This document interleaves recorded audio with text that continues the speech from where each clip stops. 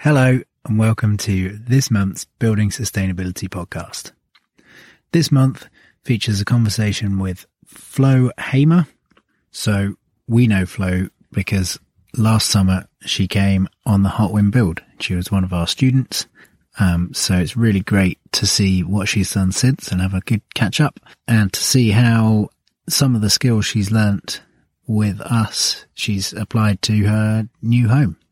This episode was recorded in Flo's lovely little tiny house. There'll be lots of pictures on the website to go along with this. I'm going to keep this intro really short because it's quite a long episode. If this is your first episode, then welcome. I strongly recommend that you hit the subscribe button and listen to some of the other episodes where we chat all kinds of sustainability within the built environment. So a massive thanks to Flo for recording this chat, and a massive thanks as well to Mike Hill, who gave us the theme music. We haven't thanked him enough for that. I'll be back at the end just to do a quick roundup, but until then, enjoy the episode.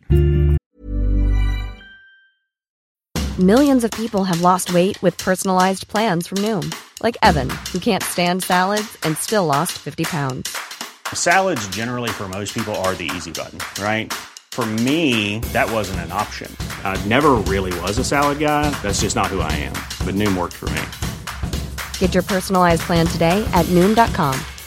Real Noom user compensated to provide their story. In 4 weeks, the typical Noom user can expect to lose 1 to 2 pounds per week. Individual results may vary.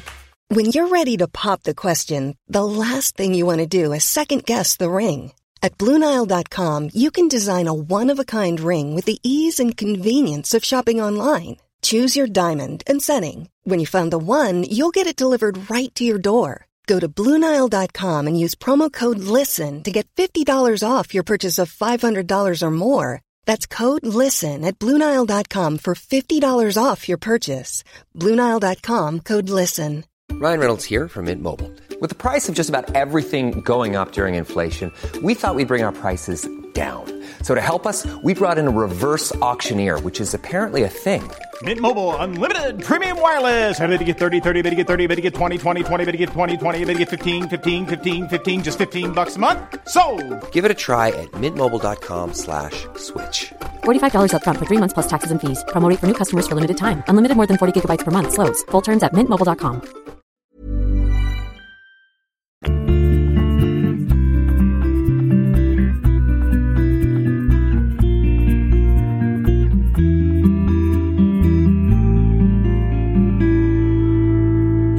So on the way here, I sat down and tried to write questions earlier, and I was thinking like, oh yeah, tiny houses, what type of tiny houses are there? Oh yeah, there's boats. And it only just really dawned on me that I live in a tiny house. You do? Yeah, my little canal boat is, well, it's 11 metres long, but that includes probably a metre and a half at the front, which is outside space, and then 2 metres at the back. Mm. So, yeah, the actual internal space is pretty small. Yeah. And it doesn't have a cool second floor like yours does. And I can only stand up straight in, like, a thin strip down the middle of the very centre. Yeah. Yeah. I mean, there's lots of, I think, if you live in a yurt, that could count as a tiny house. Yeah. Like, it's a very broad term.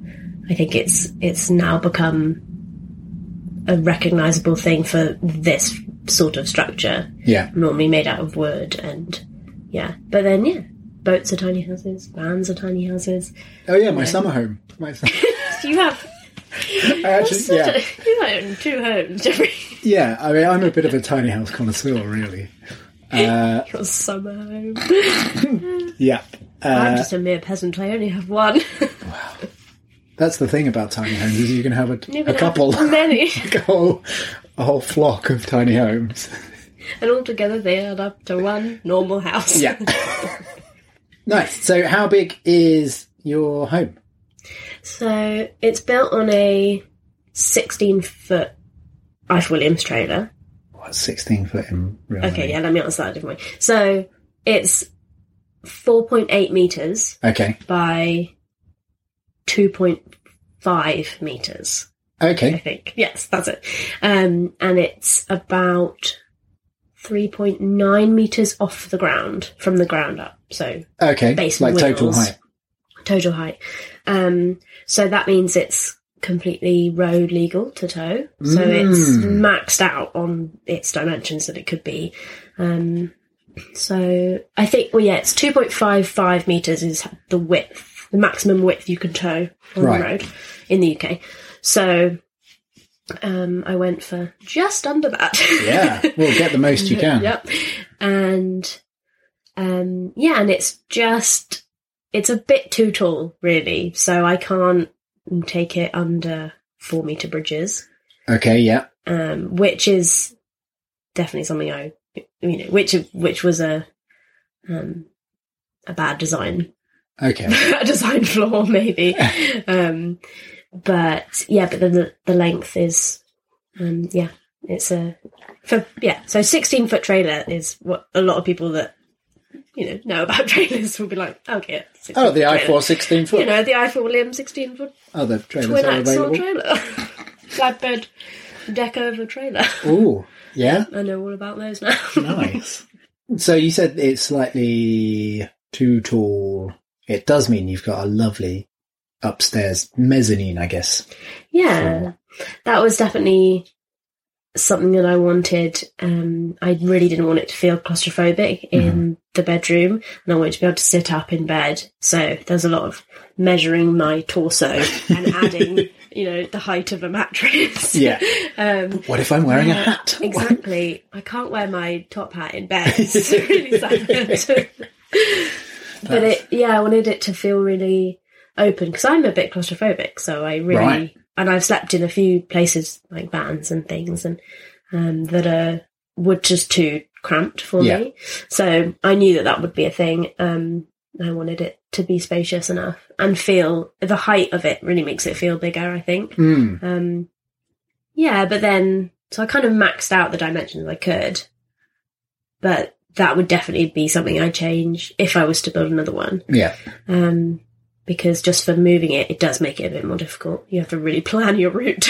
Yes. Did you use there's an app, like a Google Maps type thing, which has heights like filtering for truckers. Yes. Yeah, I bought that when I first moved my van.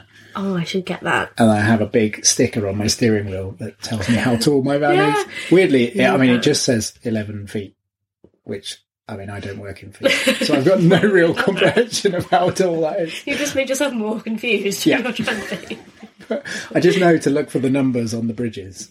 And if it's smaller than 11... then you're fine. Yeah. No, then you're not fine. No, the opposite, yeah. You're like, it's 10, it's fine. Yeah. Yes, it is. It's. I've got used to driving it now. Well, I say that, I've only ever driven it like 4 times, really. I drive it to site at the beginning of the summer and then drive it back again. This year I did 500 miles. Great. And slightly sweaty and scared the whole time. Yeah. But yeah. I can, sweaty and scared are like understatements. So what I was the day that we moved this, I was a nervous shell of a human. It looked magnificent though. Like, I saw the pictures you put online of it. Yeah, of the moving day. Yeah. The best picture I think I took was when we stopped at a petrol station and we parked it in between like some big trucks in the, in that bit where all the trucks park. And it was like, big truck. Oh, it's a little house. Big truck, big truck. It's really good. Did you get some big, burly truckers coming in? Kicking the What is tires? that? Yeah. Sort of shaking it, singing. Yeah. And then it's so funny, I was driving behind it, so we got a company to tow it, a big 7-ton truck, and I was driving in my little Ford behind it, and, people would overtake us, and I would hear people, because it was in the summer, so everyone had their windows down, I could hear people, saying stuff as they drove past. Oh, obviously, most of it was good, they were like, what is that? Oh my God. People, filming it, and it was really funny. Yeah, it was pretty crazy. Nice. Crazy day. I like the slightly voyeuristically just heard what people thought about your house. Yeah. A lot of it was like really nice, honestly. It was like, oh, that's so cool. Oh my God. Look, it's like, oh, look at the little window. Oh my God. I mean, it's a very cute thing. Thank you. Yeah, we'll post pictures, assuming you've got some nice pictures. It's dark when I got here. But... yeah, well, I have an Instagram all for the house, so there are lots of pictures on. Give it a quick plug. Oh, so exciting. It's at Flo's Tiny House. Nice. Well, I'll link to that. Yeah, so that's got some nice pictures of it. And then... so where did you first hear about tiny homes? I think probably the wonders of Instagram. Good old Instagram. YouTube. It's definitely become a trend. You know, like van life. It's one of them. Hashtag tiny house. It's got lots of things on it. But I think I've lived in a few vans and have always like felt very. It feels really right for me living in that way in a small space. And so it's always been something that I've thought about. And it just seeing the movement expand and grow in the States and in Australia and like Canada and New Zealand and places where it's a lot more common. It just, it was more on my radar and I had seen a lot more of them around and I got really inspired by all the other ones I'd seen. So that's kind of how I first heard about them and where they... Like, what was it about them that sort of excited you, or is it just because they're like a big house but small? Because they're really Everyone loves cute. tiny things. People do say that. They're like, oh my God, everything is tiny. Even your fridge is tiny. I'm like, that's because I don't have any space for a big one. Yeah. I could have a giant family fridge, but I have nowhere to stand. Yeah. It's not just a cute miniature version. Yeah. Although it is pretty cute. It's very cute. I think, just loads of things, loads of reasons why it really appealed to me. I think the living in a small space, there's something really amazing about that. And you know, from living in a boat, like it's definitely there's just something about it. And also living in something that either you have built or you know someone that has built it, or you have a connection to the building. Yeah. That's, a whole different thing. And you can obviously have that with big houses, regular size houses. Grown-up houses. Grown-up houses, exactly. This is not a grown-up house. And that's something really special as well. And so those two things combined is like, it really appealed to me. Living in something small, and I've always wanted to build a house. It's like a dream. It's always been a dream. Because it's like a fundamental thing that we all should do. And I just kind of thought, oh, hell, why not now? So, it appealed to me for that reason. And I think you're forced to live in a very specific way when you live in something like this. And that is a way that aligns with how I would want to live anyway. I don't have that much stuff because obviously there's not much room. Yeah. But having said that, I've managed to cram a lot of crap into this house. Well, no, lots of lovely things. I think you have got a good amount of choice things. It's not a cluttered house. That's good. I was worried that it might end up being that way. Yeah, I think that's a danger. But one of the things I was definitely drawn to is small spaces means that you don't have loads of things, and kind of like every time you bring something new in, you've got to really think about it, like hold it in front of you and go like, is this just tat, or is this? Where is it going to go? What do I have to get rid of in order to keep this thing? Exactly. It's like that sort of William Morris idea of, I'm going to misquote him. You can do it. Go on. Is it only... You got it. Only have things in your home that you find beautiful or useful? That you deem to be beautiful or something? Or something, yeah. Beautiful or useful. Paraphrase. That's what that guy said. Good old Bill Morris. Oh, Bill. Classic Yeah. Bill. Love that guy. Love the arts and crafts that you did. Loved a bit of knitting. Or there's just a whole load of spab fellows like shaking their heads at us now. It's okay, we love you, Spab. Yeah. I'll explain what spab is at the end.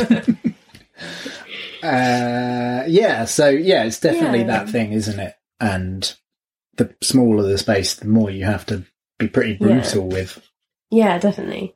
And I think for years, I've been slowly collecting things, and that I've, made, or people have made for me, or that I've found, and lots of things that I've always thought, oh, this will be great when I have a home, when I have a house that's mine, And so it's been so nice to have a home and have a space that I've made. Yeah. And I've been able to choose really carefully those things. And I think that really, I think Bill was right, I've got everything in here is something that I think is either beautiful or useful, or both. Normally it's both.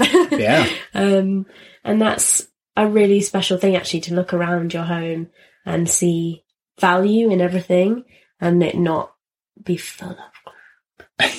And how did it come about for you to build one? Like, what was the process? What was the thought? What was the tipping point which made you go, I'm going to do it? Yeah. I'd had the idea for a while, and always thought, oh, that would be a cool thing to do. And I went travelling in Australia, as every other 20-something girl has done. And this is such a cliche story, but I was travelling up the coast of Australia. Did you find yourself? I found myself, and I fell in love, and all that shit. But I started dating someone who had a tiny house that he lived in, that he had built.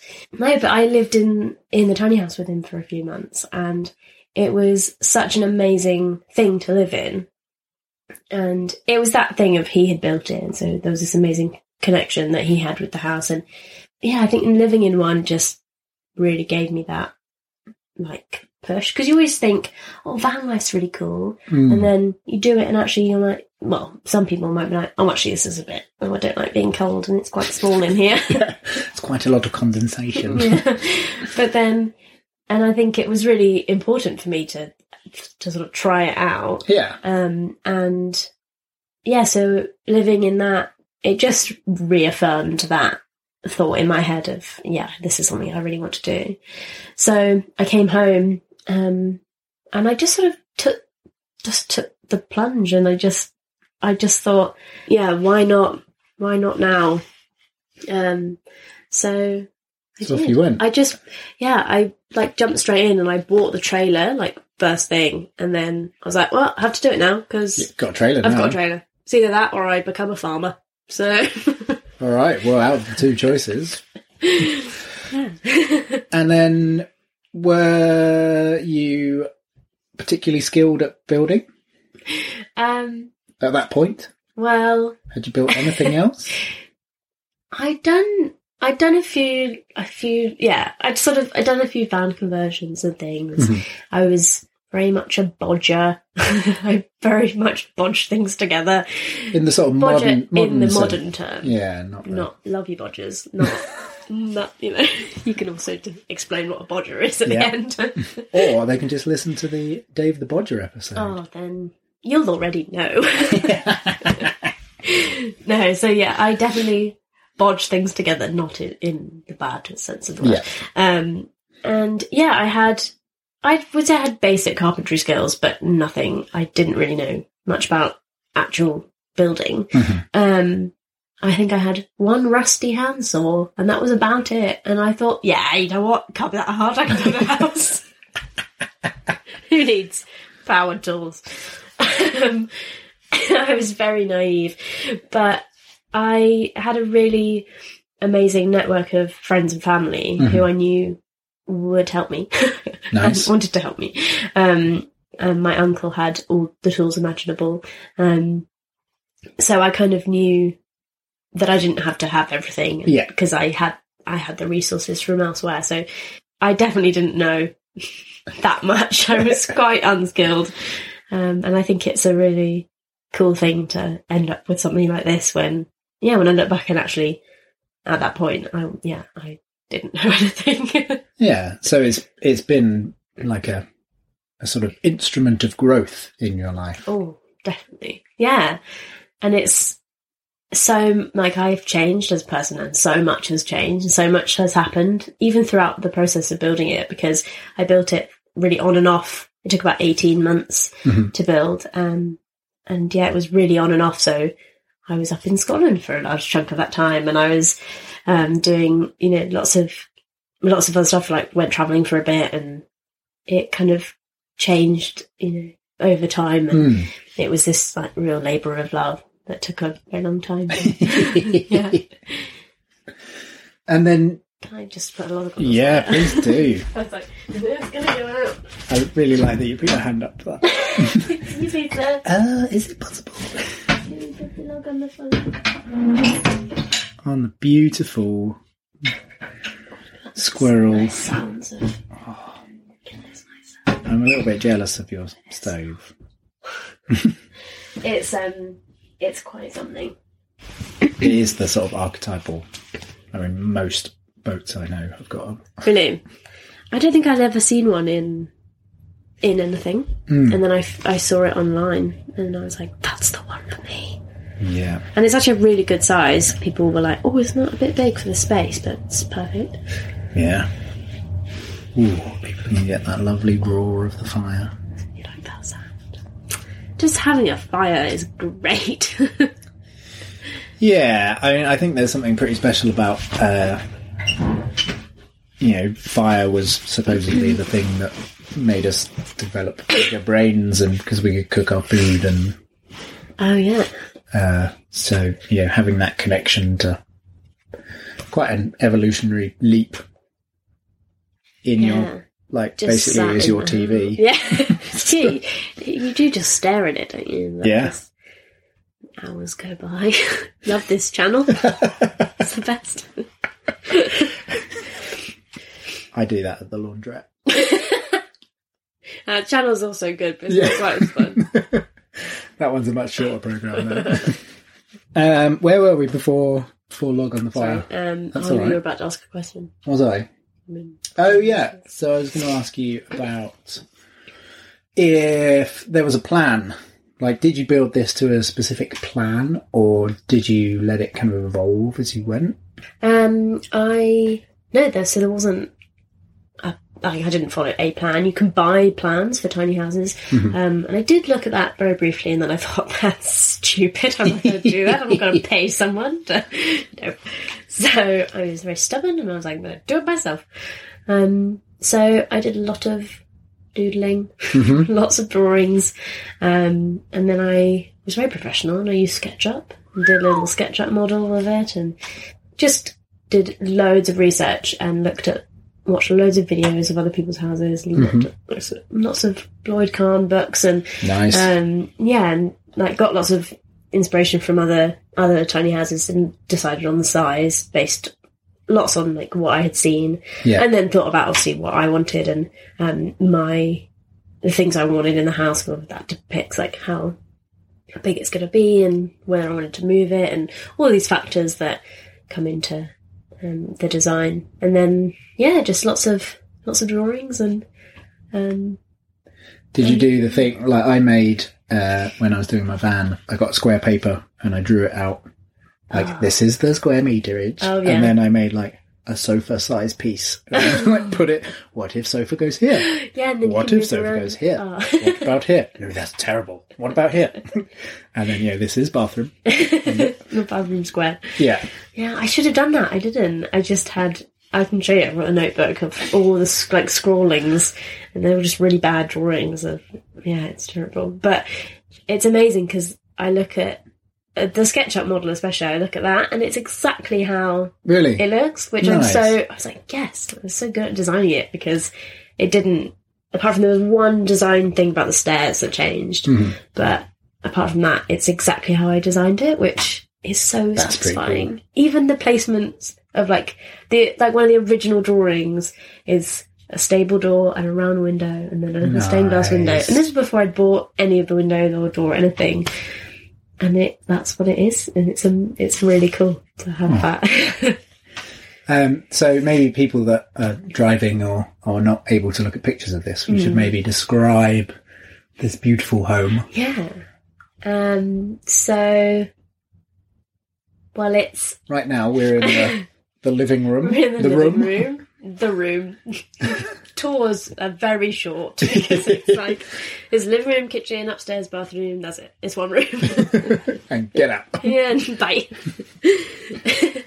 Yeah, so it's so half of it is a pitched roof, which we're under at the moment. So the first half as you come in. So you come in the front door, you're in. Yeah. So there's a sofa to your left and then a fire to your right. And then the kitchen goes, it's like an L-shaped kitchen. So along the right-hand wall and then on the back. And then the bathroom is sort of back left corner. And then the stairs are along the left-hand wall. And then the second half of the house, so above the kitchen and bathroom, is the not flat roof. Not flat. Yeah. Very clever. Don't do flat roofs. It's not a flat roof because that's silly. Yes. And then, so it's a very shallow pitch, and that's where the bedroom is. So you've got more headroom, a sort of mezzanine level, more headroom. Yeah. It's nice. I really like the sort of dual roof pitch thing that happens. It's really lovely when you sit up on the in bed and then you look back and the kind of the shape that the roof makes. There's something really nice about it. I don't know what it is, but it's kind of like having a dormer window. Yeah, like a dormer window, but just two really big ones. Oh yeah, it works so beautifully. Thank you. Yeah. So there's a whole load of questions that I'm sure people that have never heard of tiny homes or, I guess they're the questions I've come across a lot in my experience of tiny homes. But one of them is, isn't this just a caravan? Why aren't you living in a caravan? Why did you build this? Oh, so it's like a caravan? Is that what it is? Oh, it's a house on wheels. Caravan. So it's a caravan. Yeah. Yes. Like, why is this not a caravan? How does it differ? Why aren't you living in a caravan? That is a good question. I ask that question every day. Why didn't I just buy a caravan? No, I never ask myself that question. When I was telling my boss about it, I said it's on a trailer, and he immediately called me trailer trash. Nice. Thanks, John. So why not a caravan? I did actually think about it when I thought about buying a boat, and I thought about buying a caravan. I thought about just getting another van, and then I decided no, because engines are hard. And they break. When engine breaks, home breaks. So I went, no, none of that. And I just thought, I'm a skilled woman and I want to build a house, so I felt like buying a caravan would be like offensive to myself as a craftsperson, you know. Nice. No offense to caravan owners, caravan's great. But I think there was just I couldn't do it. I couldn't do it to myself. There is a thing I always feel when I go into a caravan, like the doors and the way they're made, and the partition walls are flimsy and they sort of bend, and everything's made to be just good enough and thick enough that it will work, but no more. Yeah, definitely. And that isn't what you've got here. This isn't. It's sturdy. feels solid. It is pretty solid. Yeah. I don't know. Caravans are great, and if you're traveling a lot and you do touring, is that what it's called? Yeah. Then they're great. But I wanted to build something that I was going to live in for years, and I hopefully will live in this for years. And if you don't have the time or the money or the skills or know someone with the skills, then this isn't an easy thing to do by any means. And so if you're looking for something, cheap-ish to live in, caravans are great. And then, that's why vans are great and boats are great. And, there are lots of different ways that you can live like this. You don't have to take 18 months and lots of crying to build yourself a home. I just decided to for some reason. Well, I like that you added in the crying. Yeah, literally blood, sweat and tears all went into this house. A lot of my tears and blood and sweat.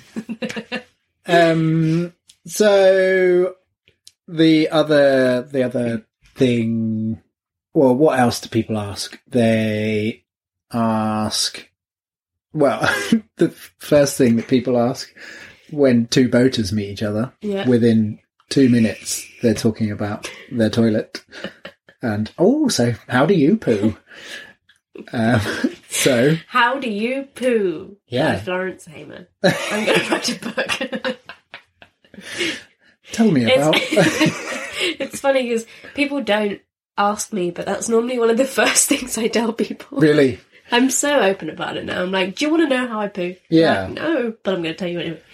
Well, I think certainly boaters, pretty much every boater's got a story about, something that's gone wrong with their poo receptacle, and how, like a flow of human excrement came out from under their bed, or, when that's seriously, some of the stories I've heard have been pretty grim.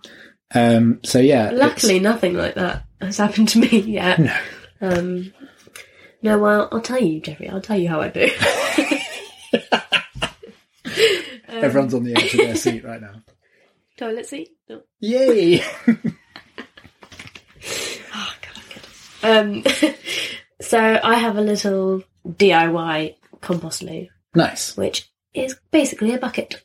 Nice. So I've got a little urine separator, and that joins my grey water pipes. Mm-hmm. So that joins up to my grey water from my shower, that then joins up to my sink, and it all goes out into a soakaway that we dug here on the farm. Nice. Yeah. So are you actually plumbed in here? Have you got water? Yeah, so I was really lucky I'm on a friend's farm at the moment, and they have spring-fed water, which is great. And there was a outdoor tap just next to where I was going to put the house, so it was really perfect. Brilliant. So I just hooked into that, and it's really, it was really easy. If you didn't have that, have you got a water tank and a pump and stuff like that? I don't. I have a pump and an accumulator and all that stuff, because I thought I might need it, because I didn't know where I was going to be living. But yeah, I had kind of I have a backup plan for when I'm somewhere where I can't have water. So I think that would probably be, put some guttering on the house and get a little rainwater tank, and then have, a pump and a filter and things. But you kind of got to be flexible with this sort of way of living, because, you don't know. I've been here for 8 months, and I'm not planning on moving the house anytime soon. So, it was, I'm pretty permanent. But if you're going to be moving around lots, obviously you need to think about, other, solutions to those problems when you might not have a water hookup. So we'll be back after a quick break. Hey there, I'm Mick from the Mick and Pat Show. That's right, and I'm Pat. Looking for a podcast that's like catching up with old friends? Well, you're in luck. We're here to bring you weekly doses of lifestyle commentary, discuss culture and politics, and top it off with the occasional beer and film reviews. But it's not just about us. We're a community. Our listeners are our kin, and we let you all have a say in what we discuss. So saddle up and join the conversation at the Mick and Pat Show. You can check out our website or find us wherever you get your podcasts. Yeah, I've got a big water tank at the front of my boat, and I'm moored up. I've got a permanent mooring, so every now and then I go to the tap that's next to my boat and I fill up the giant tank that's on the front of my boat, and then I take the hose back and coil it up, and then I pump the water, into my sink and wherever I need it. It's like, this is ridiculous. I should just plug that tap straight in. Well, I don't have that option. Are you not allowed to do that? Or? I think I can do it. I just, there isn't the connector to... Because, I mean, I was cruising on the boat for quite a few years. And it's... Just cruising. It's so cool. But it's like... Yeah, by cruising. People overtaking me as they walk the dog. Yeah. On it.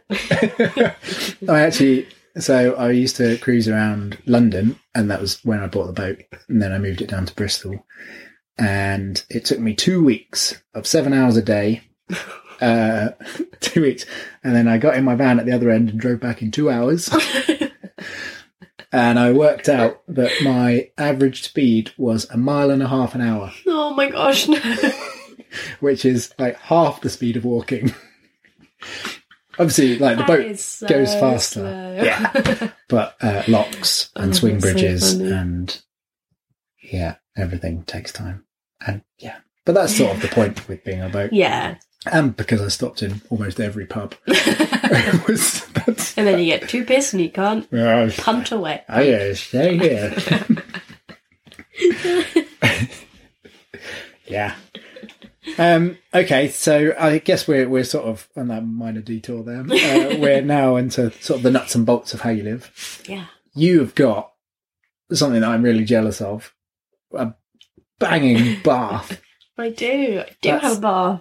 What do you call it? Is that like a 3/4, half bath? What do they call it? I mean, I call it a hip bath because super hip. I'm so hip and down with the kids. You could call it. Maybe it's probably a half bath. You'd call it that. Yeah. It's out of an old canal boat. Nice. Actually, I bought it on eBay, and it's a sort of very. It's the same. No, it's probably narrower than a normal bath and about half the length. Right. A squished down version, and then it's very deep, so you kind of sit in it with your knees up. Nice. On a little seat, so it's kind of like a granny bath that has a seat in it. It doesn't like go up and down like a granny bath seat, but you get the picture. But it's really great because you can get right in there and you get fully submerged, and it's wonderful. Yeah, I've got a pretty poorly pressured shower. Oh, I'm very lucky to have like pressurized water here. It's very nice. So I have my little bath, and then above it is a shower that we made just from some copper pipe. It was super simple. It was amazing. Stroke of genius by my cousin.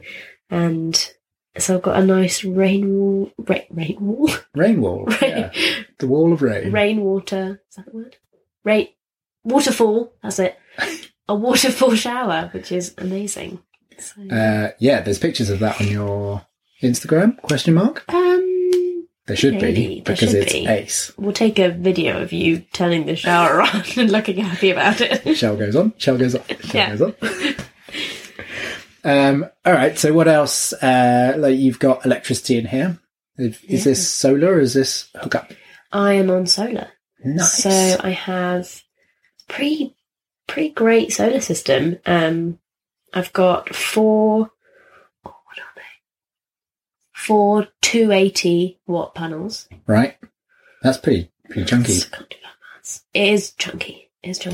And I've got a little charge controller and an inverter, and then a big lithium-ion battery, which is fancy. How big's your battery? We're getting slightly into nerdy. Like, there's a lot of people who have never even heard of tiny homes just going, what the hell are they talking about? Yeah, this is very niche, nerdy talk. So I've got one battery, a lithium-ion battery, and it's 160 amp hours. 160. Nice. So and that puny compared to yours, but well, 200. But and you find that's fine for all your needs? Yeah. So at the moment, it has been. This is the first winter I would have lived in it, and right. so I've only had the solar system all set up for maybe like 4 months. And as of, I think, last week, it did run down for the first time. So that happened. So I'm thinking about what to do over the winter, whether to get a little generator. But I'm very lucky because I'm really close to the house and my friend's house on the farm. And they let me have an extension lead occasionally. Very nice. And so my inverter is an inverter charger, and you literally just plug that in, and it's a really hefty battery charger, so it just charges the battery really quickly. So that's a really good. I'm really lucky that I've got that option. But I could do that with a little generator, or So I think pretty much all off-grid systems. Although, just saying that, when I chatted to Chris Vernon,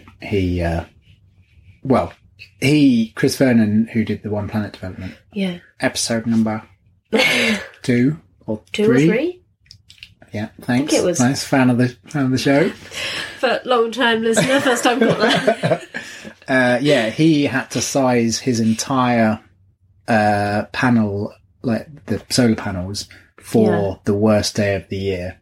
Yeah. So pretty much like 99% of the year, he's generating more power than he can possibly use. Right, yeah. Which is, so one of the issues with off-grid is that, you have to oversize things. Yeah. But most other people, I almost said most normal people, most normal people, most other people will just have a backup, a generator or a plug-in.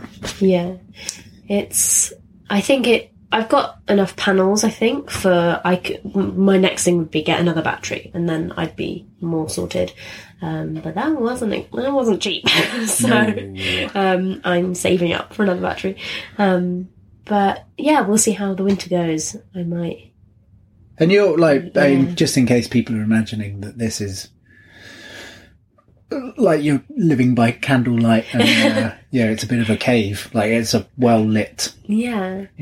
I've got lots of lights. They're all LEDs, so they're super low draw, which is great.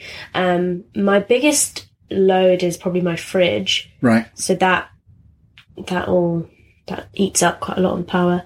I turn it off every now and again if I'm worried about if it hasn't been sunny or but that's it really. And then I've got my inverter for my plugs, but I just occasionally charge my laptop or my phone, and that's basically it. So you're living a modern life. You're not cut off from conveniences. Definitely. I think that was one thing I really wanted to prove slightly, was I think things like this often have the reputation of, oh, well, you're just a hippie living in a field, like you don't wash, and but it's just that you kind of have a bad stereotype sometimes with things like this. Yeah. And I can definitely... You wash? I wash. It's like shock horror, but I do wash. Sometimes. It's, I can definitely live like that. I'm not... I'm hardy, but... I'm not going to deny I do love my home comforts. I love a bath. So I thought, if I can have a bath, I'm going to have a bath. And it's things like that. I really wanted to build something that was just as comfortable all year round as a normal house. And that I think I've done, which is really nice. We're in here now, and it's really nice and warm and toasty, light, and we've had a nice cup of tea, and it's all these things that it's not that difficult to make a space like this really comfortable and like a regular home. Yeah.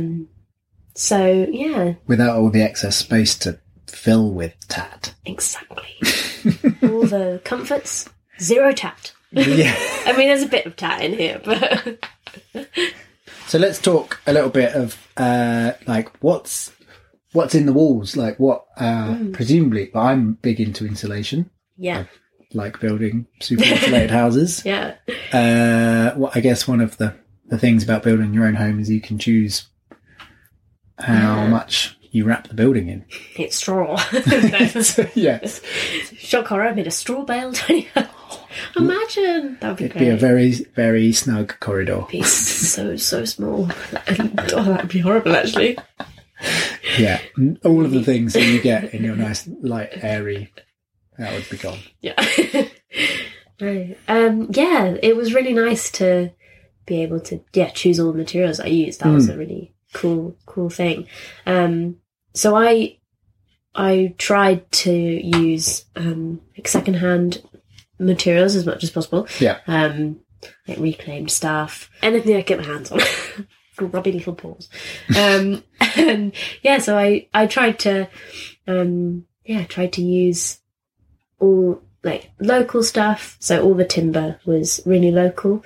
Came from like 10 miles down the road, nice. I think. Like the timber that you built the actual frame with. Yeah. All the wood. So it's all Western red cedar, and then there's ash in the kitchen and so ash worktop and on the stairs. And then there's lots of ply for like the kitchen. Obviously that isn't local. But all the cedar came from just down the road. Fantastic. And it was really cool. I went to see the trees before they got felled, nice. Which is very cool. There's something pretty special about that. I went like shopping for my trees. It was really cool. Pick the trees that you're going to kill. Yeah. I literally gave it a hug. There's a picture of me hugging this tree and I was like, sorry, but I'll love you. Yeah, where it's living on in something, utterly beautiful and functional, and it's providing a really great new life. I realised I didn't really answer your question. What was my question? What's in the walls? Oh, yeah. I'll get there. Well, no, you've got wood is in the walls. Yeah, wood is in the walls. So that having like trying to use just secondhand materials meant that actually I tried to find some insulation that was like secondhand or cheap. And so that meant ideal world, I would have used sheep's wool in the whole house. That's expensive. It is. And I was really lucky. I found, I think 6 rolls of eco wool insulation, which is a brand. It's NAF, I think is the brand, but it's a type of. It's like it's called eco wool, but it's like fiberglass insulation made of recycled glass bottles. Nice. I mean, let's hope. So I got 6 rolls of that from someone that had it left over from a project. Great. Which was perfect. Because everyone's like nearly always got a little bit of leftover insulation. And that's the sort of thing that I did a lot in this house, is I got little bits from people that, exactly that was left over from a project. And so I was using things that were, secondhand or, excess. And I was helping to reduce the waste from that project, which was that was a big thing as well for me, was having little waste. So and potentially saving a bit of money as well. Yeah, definitely. I think that the cost was a lot lower than it would have been if I'd obviously bought lots of things new. So it worked out really well. As long as you factor in, as long as you don't factor in the time it takes to search for those things, go and get those things. Like, as long as you're considering that you have 0 wage and your time is worth nothing, you save loads of money. Exactly. My time is worth nothing. I saved so much money.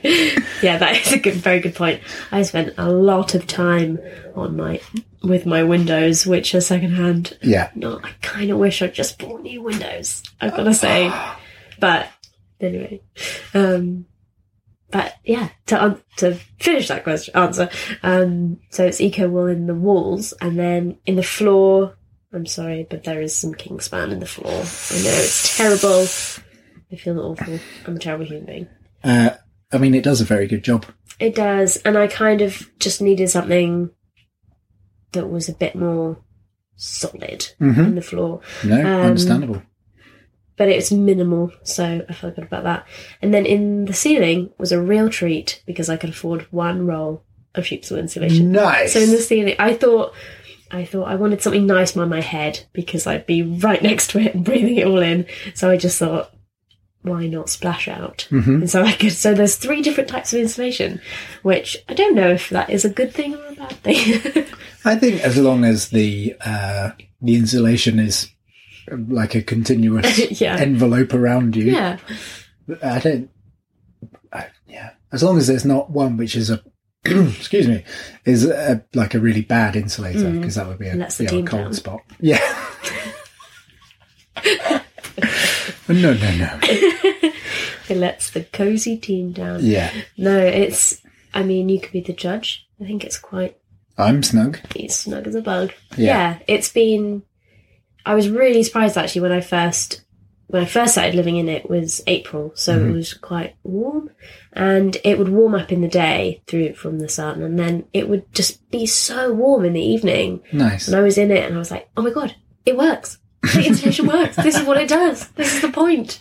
So that was a pretty nice feeling. Nice. Yeah, it's really, I think it. So here's the question that I'm sure loads of people probably want to know the answer to.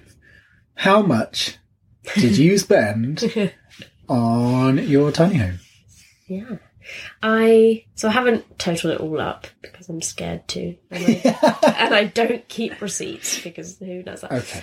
So a random stab in the dark number. Yeah. It is. No. I think roughly it was about 15 grand. Okay. Maybe more like 20 grand because I ended up so my solar system was quite expensive. So if you count that. And also I built it with my cousin, I should say. I should have said at the beginning. Sorry, Leo. You're the best. Love you. But yeah, and he worked on it full time with me. And towards the end, I paid him for his time. So, because he is amazing and a very talented man and was well deserving of some money for helping me build it. Nice. So, I think with that as well, that was an added cost. Probably more like 20 grand. Yeah. Yeah. Wow. I mean, it's a pretty,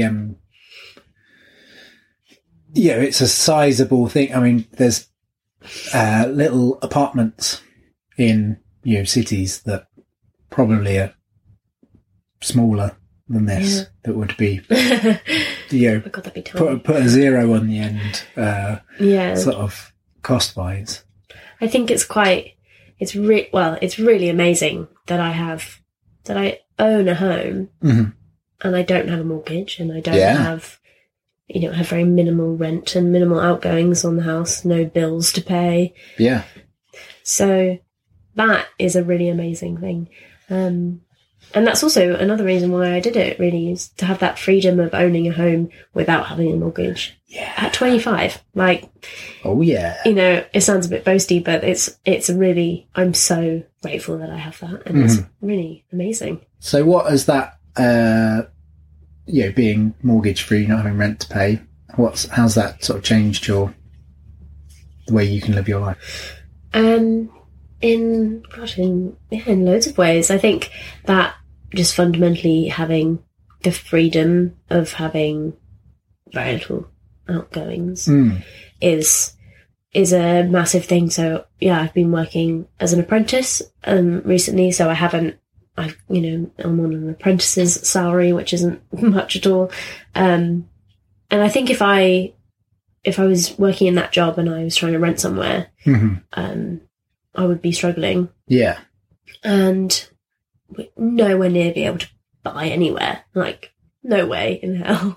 And that's, a huge thing that my generation are facing. And having the freedom to also, in a way, live anywhere I want, kind of, within reason.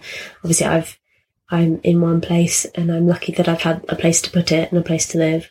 And that's a big hurdle as well. But I've been very lucky that I could live here in a really beautiful area. We're in rural Herefordshire at the moment, for those wondering. Is it goats or what's your neighbouring animals? There's some cows, goats. Snoring pigs in the shed. There's some sheep. We can see the Black Mountains from... Oh. I mean, it's dark, so sadly Jeffrey can't see the Black Mountains, but... They're very black. They're very, very black. So I've been able to live in this area, which actually there'd be no way I could afford to live around here on the salary I have at the moment. Yeah, and I'm leaving my job soon, and I'm gonna become self-employed, and that is, I can do that because I live in a way that means that I'm not terrified to leave the security of a full-time job. Yeah. Which is I'm hugely privileged to have that. I know that, and I recognise my privilege that I can do that. Because, not a lot of people, can leave the security of a full-time job and know that they're not going to, struggle. And I might struggle, I don't know. But I think I might be all right. I don't know. We'll see. Yeah, we'll do an update in 6 months. When I'm like, I'm so hungry. Thank God you've come to visit me. Did you bring me some food? I've eaten my stairs. Do you think that living in your tiny home has altered the way you live your life, sort of day to day? I think the way I live is very much governed by like the seasons. Sounds a bit silly to say, but actually living in something where you're very kind of, you're very close to the outside. That sounds silly, but when you're in a big house and you have central heating and you have there's something about living in something like this where you're very, same as a boat, you're very kind of aware of the weather and the seasons, and that has governed how I live, which is really nice. So I spend a lot more time outside, and, a lot of, like this weekend, I spent a lot of time chopping firewood. Yeah. It's things like that I now spend my time doing, and because I need to, and that's a really nice thing, actually, to spend my time doing things like that, which is nice. Nice, I like that. When I first got into building, I built this little pod out in Oregon.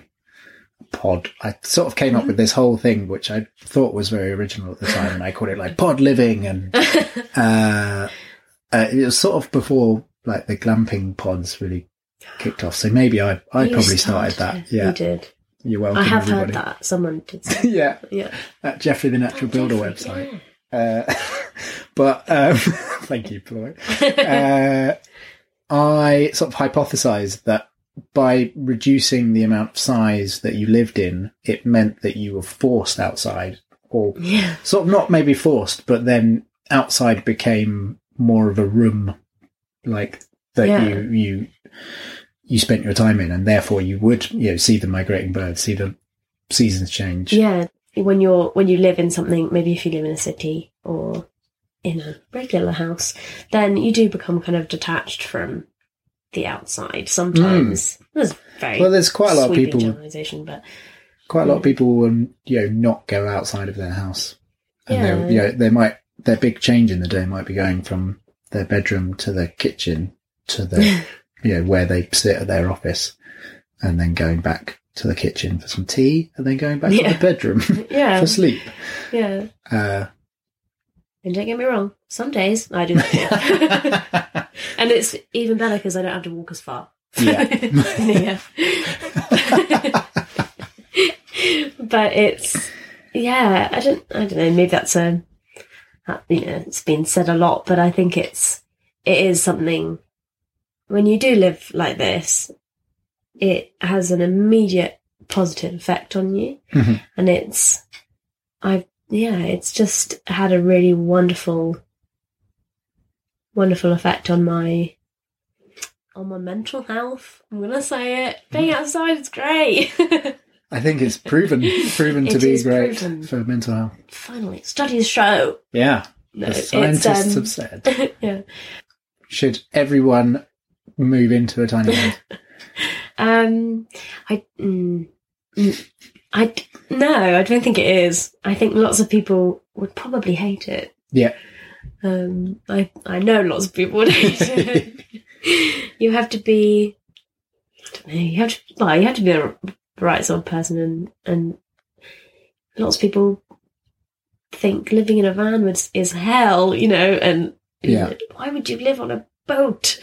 What's wrong with you?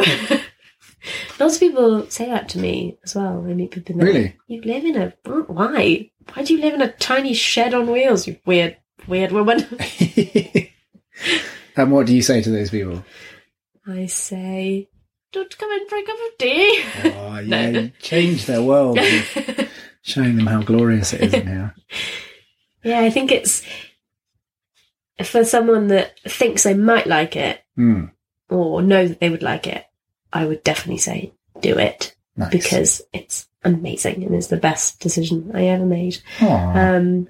But, you know, there are lots of people that it wouldn't suit, and that's totally okay. And you can live in the way that suits you, and I'm not forcing tiny houses on anyone. You can live in your big verbose house. You knob. No, I'm kidding. I'm joking. So do you think there's a link between sort of sustainability of living and tiny living? Do you think it makes you more conscious of, I don't know, waste or consumption? Or Yeah, definitely. Not trying to put that sound. They were very open-ended questions. They were leading questions. That was No, definitely. I mean, from a basic point of view, I put my rubbish in my friends' bins. Right. So that in itself is like adding to another family's rubbish. You have to be really aware of how much rubbish you have. And that's, I mean, you know, that's just a really basic thing, but I'm very aware of that. And things like water consumption and, you know, how much gas you use when you cook. I suppose by the fact that you have to go and get a replacement gas thing whenever they run out. Therefore, you don't want the gas to run out because it's cold and, you know. Don't have to go outside. Yeah. Yeah. So you naturally conserve it. Yeah, definitely. And you kind of work out how much you get to learn how much gas and water and electricity you use. And that's something really nice about having like the solar system as well, and then like battery monitor and things. And I can see how much power I'm using. I have to really, think about how much gas I'm using, and I cook on my fire a lot because I have it on, and I just put my kettle on top of there instead of using the stove, and little things like that. And before I dug my soak away when I first moved, I had a bucket underneath the house where the wastewater came out, and it was amazing because I would have a shower and I would try and not overfill the bucket, so have a really quick shower, and then I could empty the bucket and it not be really annoying. Yeah. But if I had a really long shower, it would just all be wet everywhere and it would be sad. So that was a really cool thing at the beginning I was like, oh, that's how much water I use. Nice. And yeah, I've got really hard to tell. I can't visualize how much. I can't visualize how much water a shower uses. I think, but you've actually got a literage of. I feel like most people would have no idea how much water they use, and you can, you sort of time your shower, but you've got no idea how much water you're using. And so that was, now I don't, because now just sod the water, waste it. Sod the water, it goes all down the hill, and it's fine. But it's, I'm definitely aware of it. But gas especially, because I have to go and refill that, and so it does. It's made me a lot more conscious of what I use, and it's made me change the way that I do things so that I use less. Nice, which is really positive from a sustainability point of view. Yeah, it really puts your inputs and your outputs right in front of you. Yeah, it makes you look. Yeah, it makes you look at what you use and how much waste you have. Yeah, whereas I think probably conventional house living, everything's done to kind of hide those away. Yeah, definitely. You become detached from it, and you don't know how much electricity you use, and you just pay the bill every month. Or when you plug in a new thing, because I've done this, plug something in on the boat, I've just gone oh, no. That is never getting plugged in again. You try and charge your batteries for your power tools. Yeah. No. Oh, no. I tried to run a vacuum cleaner once. Oh. And the big Henry type one. And it was like, I got like 30 seconds before my batteries are dead. I'm like, no. Or a Hoover, that is luxury. I got a dustpan and a brush. A poor man's Hoover. Yes. So, all right then, what is, well, let's go this way around. What is the worst part about tiny living? Is there a worst part? The worst part. It's just so we can end on the best part. Yeah, sure. End on a positive. Yeah. Having to spend 18 months building your home? Yeah. Being really cold for 18 months before. I think, well, it's a large answer. Okay. The last kind of few weeks, because it's the first time I'm living in the winter, the last few weeks have been a real test. So lots of things are broken. Right. So, like, my tap broke, my sink was leaking, and my tap was leaking at the same time. Right. My gas water heater broke, and then my power ran out for the first time. This is all in the space of a day? Right. Or 2 days, maybe. Top it all off, I burnt a pair of socks on my fire. So that was really sad. I've got them here. It's a terrible week. Oh, wow, yeah. I'm going to fix them, so really this is why they're here. But they're just, singed to... They have no soul anymore. Oh. Like me.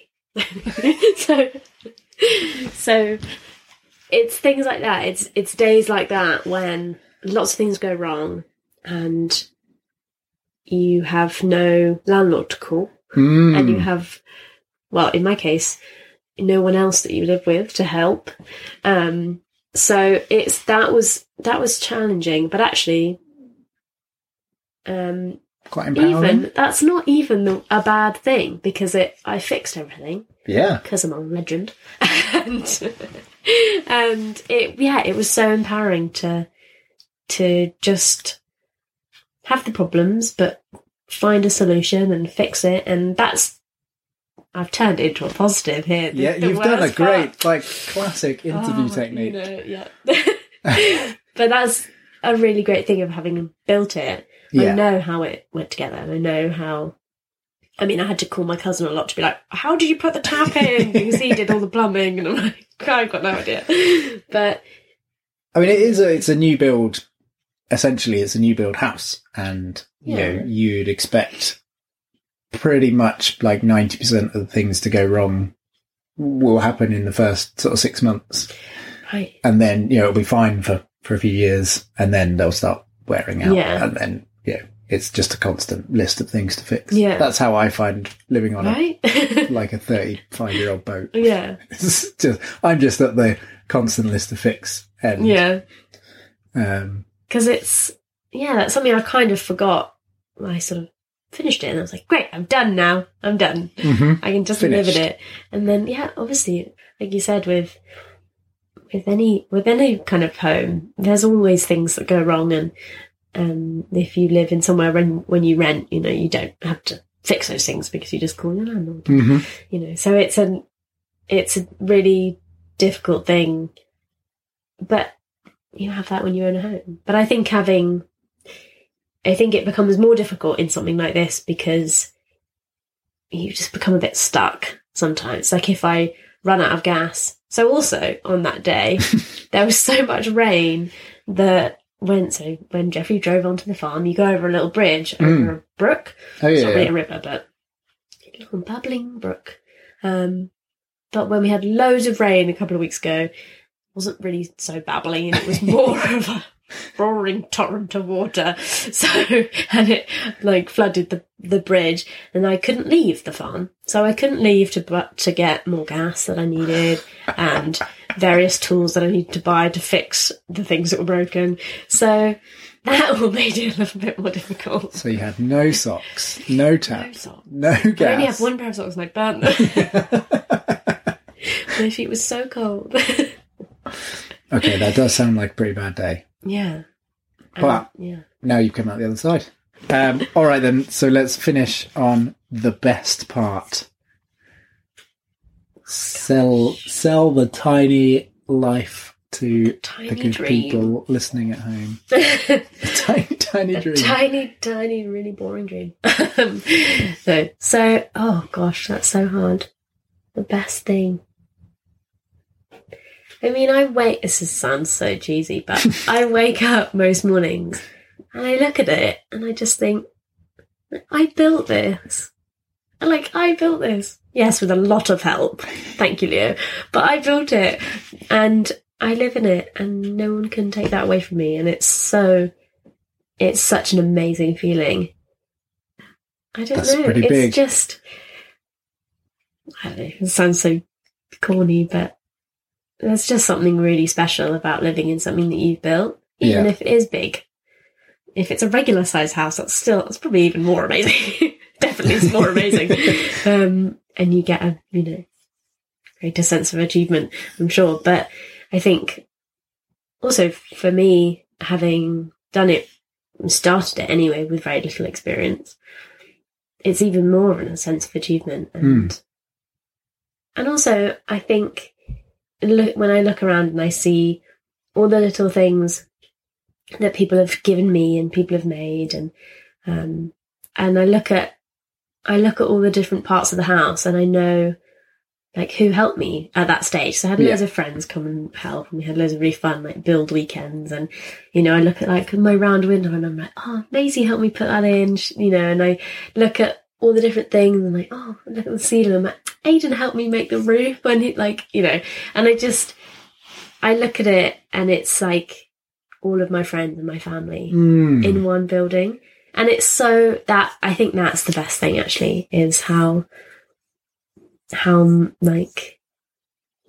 much love went into the house, and all the lovely people that helped me, and all the cheesy. Kiko would call it the stories that the project is actually the stories, and the sort of house is a byproduct. I probably misquoted it terribly there. Him and Big Bill.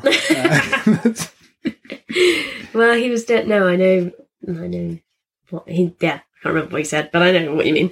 And that's definitely it. Is everything in here? Again, it goes back to everything having a use or being beautiful. Everything has a story, and it's that's the little snowman that Sam turned, and that's the little teacup that Dave made, and and that's the best thing. It's all the stories. Nice. Perfect.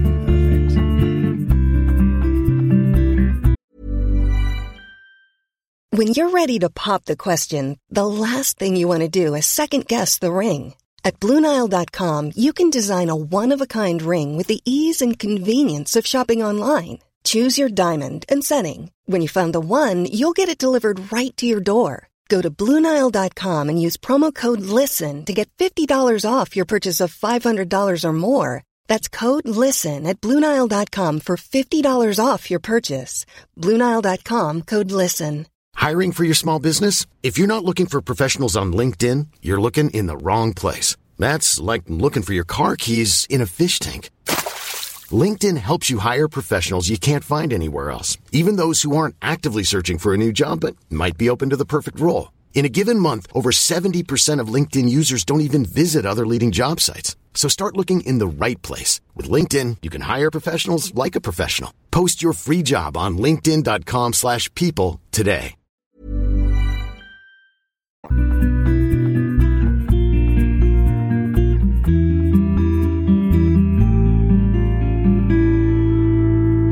So that was Flo Hamer talking about her tiny house. Thanks, Flo. So things to mention, SPAB, that deserves an explanation.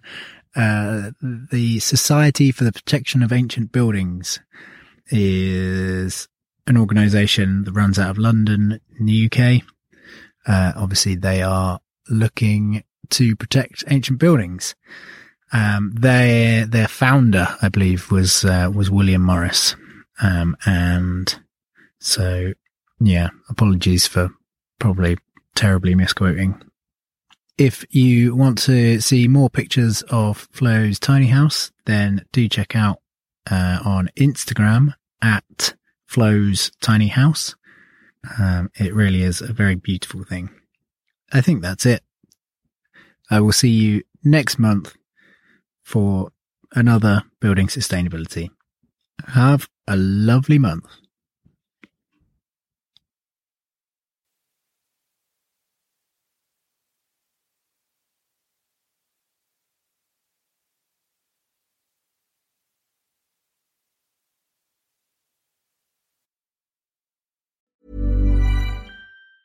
Planning for your next trip?